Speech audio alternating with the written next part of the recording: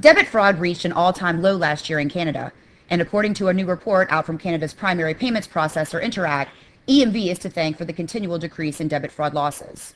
What's more, debit fraud dropped 27% in the last year alone from 2014 to 2015, in spite of attackers' more sophisticated efforts to bypass EMV protections to breach retailers' payment systems.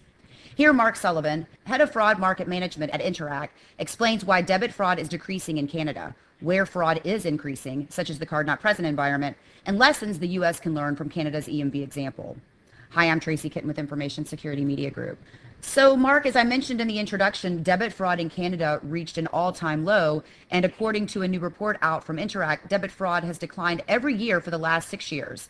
Is the reduction primarily attributed to a reduction in skimming attacks? Primarily, it's attributed to the introduction of EMV or chip to ensure that the cards themselves are at the highest level of security and platform that they can be. And with that, we have introduced a lot of groundbreaking forward program solution. And by that, I mean to go alongside the technology. We are utilizing our fantastic relationships with everyone, consumer, merchant, acquirer, issuer, to ensure that we have the best level of education. And prevention is always better than cure. So running the two side by side with the technological advances and some state-of-the-art world-beating technology that we do have here to monitor, then it's driving the criminals away from this particular type of transaction. Although, even though the numbers have dropped considerably and have really plummeted in the last 6 years, any fraud on the network is too much. And somebody does get affected by it, but we're gradually seeing it erode on the Interac debit and the contactless that goes alongside Interac debit. So you said that EMV is the primary reason why you've seen this reduction in debit fraud. When we look at debit fraud, there's many different angles that we could take there, Mark. So skimming attacks, of course, we know are quite easily foiled with EMV chip.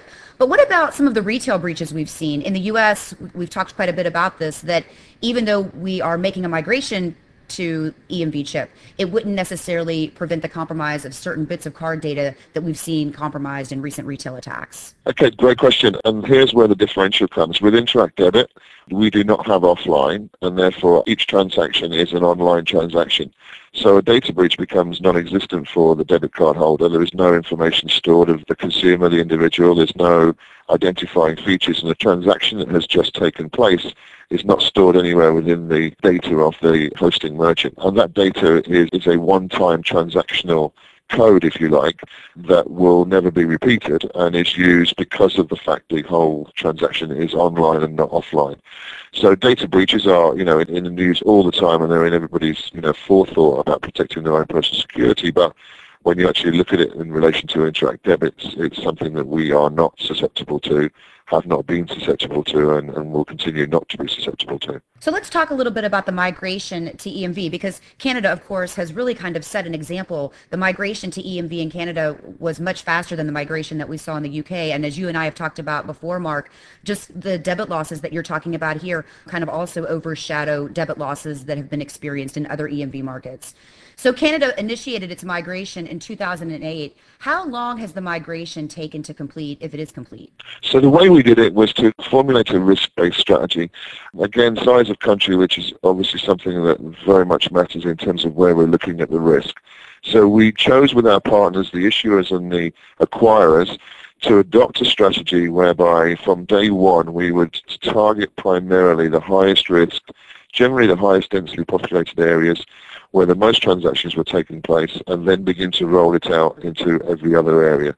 We've just completed at the end of 2015 the last portions of the rollout. We're virtually now 100%. There are some small areas where we do have a couple of bits to continue, but everything will be converted and completed by June of this year. The challenges have been to make sure that everybody is on board as to where that risk first entails and first is identified. But once we've got those sort of schemes together and we've got the issuers and the acquirers to look at individually where they're taking the most risk as well, then being able to facilitate, guide, in some ways mentor the ability for the institutions to move to EMV in a fairly rapid way that was immediately able to curtail losses was basically an easy way to show how good the system is and how easy it is to roll out obviously it's a cost, obviously it's a time cost, both a technical cost as well.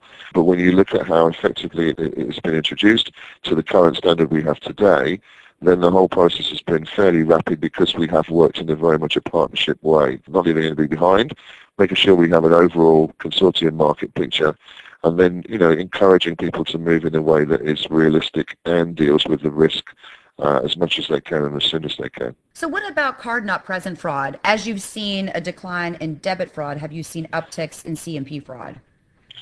Okay, at the risk of sort of sounding somewhat complacent, but with Interact Debit, there is no facility for the use of Interact Debit for a card not present or person not present transaction. I think, as I said before, that the fact that all transactions are in real time and are online means that we are not susceptible for any of the card not present fraud. If a card is reproduced, there is no way to physically use it, unlike other payment schemes where you're able to, copy the card, the number, and then you use it in a card not present fashion.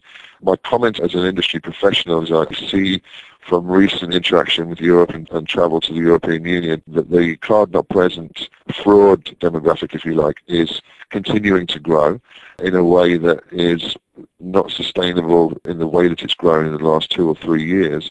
And I'm told that in some markets it represents, upwards of 65% of all fraud against the payment system. So whilst we don't have that particular weakness, if you like, or that particular part of our market, we're obviously very aware and want to help as much as we can. And we find that as a beneficial byproduct of the education that we do with specifically consumers around the safety of the card and keeping their PIN safe and protecting the way that they insert the PIN when they're at an ATM or a point of sale, and also looking at their statements to ensure that there's been no unauthorized transactions, the beneficial byproduct of that is to enhance the safety and security of a consumer across their entire financial opportunities, both credit and debit. But as I say, just to reiterate, the Interact debit card cannot be used in a way that card not present would be able to be utilized. Let's go back to a point that you mentioned there, Mark, and elaborate a little bit about some of the things that we're seeing overseas. Much of the fraud Interact has seen itself on the debit side in recent years has come from overseas transactions in markets like the U.S. that have not been EMV compliant. Is that correct? Yes, basically any market where there is an absence of total or any cover from an EMV platform means that the individual has to revert back to utilizing the magstripe. So what we see is fraud in 2 ways, really. Number one is the consumer traveling to a third country that does not have the EMV platform present and is actually subject to a skimming attack whilst they're physically in place. So, a family on holiday or a businessman or woman on travel, then they are susceptible to having their card skimmed at an ATM or point of sale terminal because there is no EMV platform present in the country that they're in. Or on the other hand, the other rise that we've seen, and certainly conversations we've had recently in Europe, are where the cards themselves are skimmed in host countries and then are sold online or packaged and removed through, using email or whatever, and then reproduced in a third country for use by criminals at ATMs and point of sale terminals. Hence the reason why, you hear in Europe of these terms of geo-blocking, and in some cases I'm told a secondary card being issued to allow for that card to be used only outside of the host country.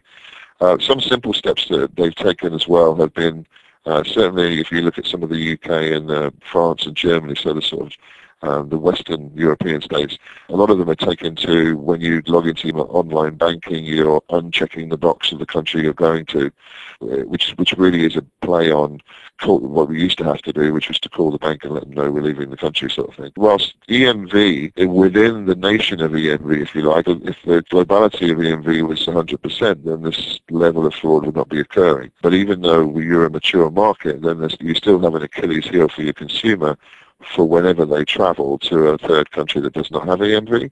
And as I said, secondly, is the skimming can still take place as a majority of countries that even have chip cards still maintain the magnetic stripe because of the fact that they have to be used outside of country as well and may not be recognized if they don't have the stripe. And then you're in a situation where those cards can be skimmed in the host country, which is EMV compliant, and then utilized overseas.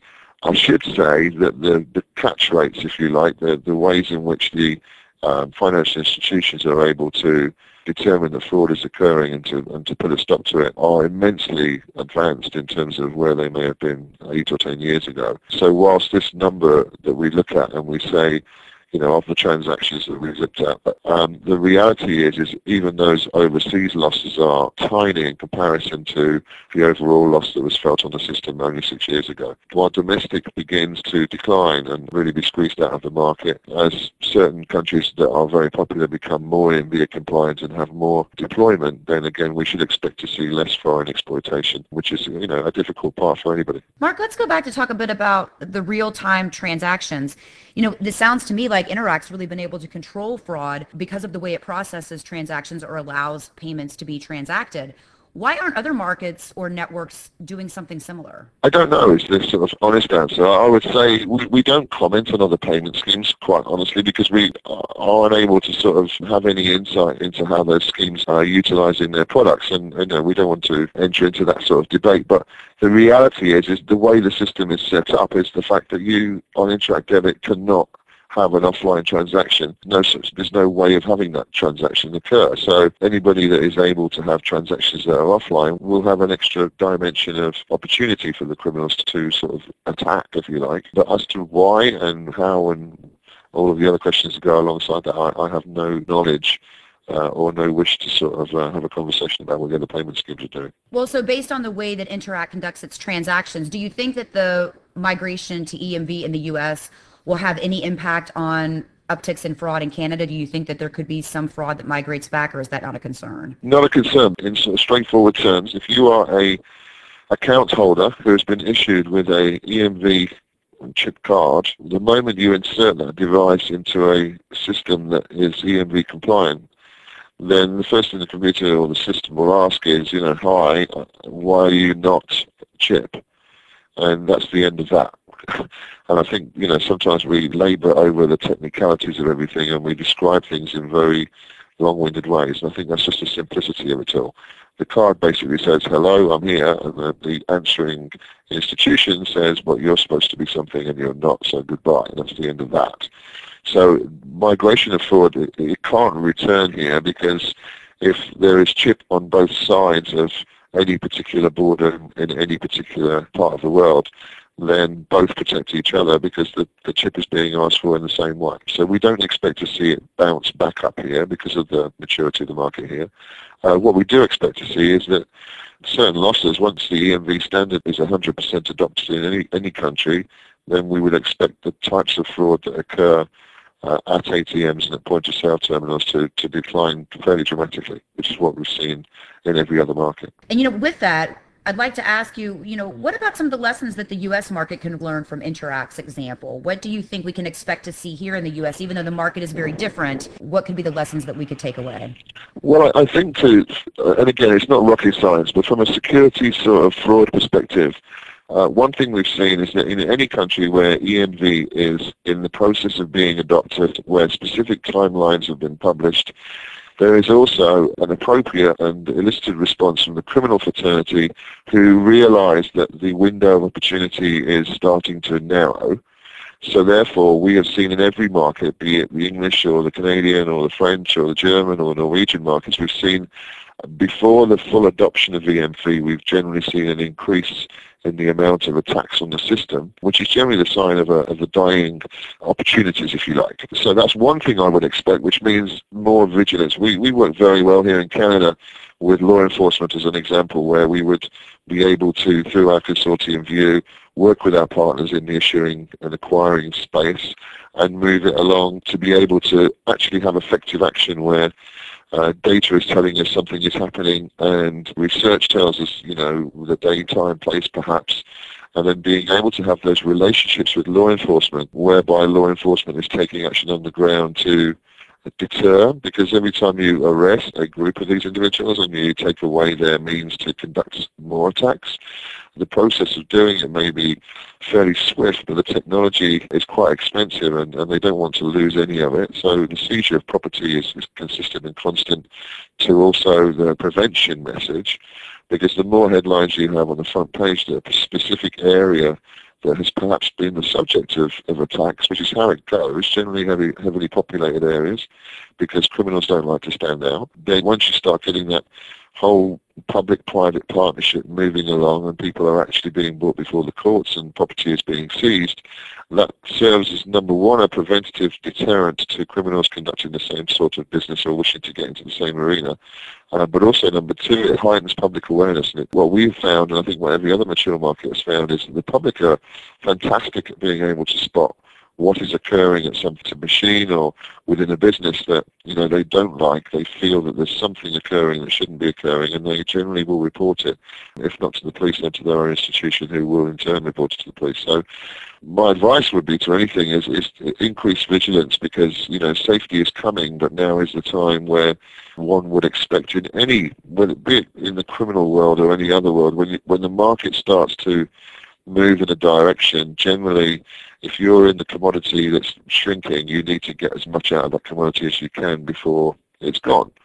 So it's sort of common sense, but the building of relationships between the public and the private sector has been the bedrock of how successful Interact has been in working with multiple partners, government businesses, private sector businesses, and then obviously law enforcement and the judiciary.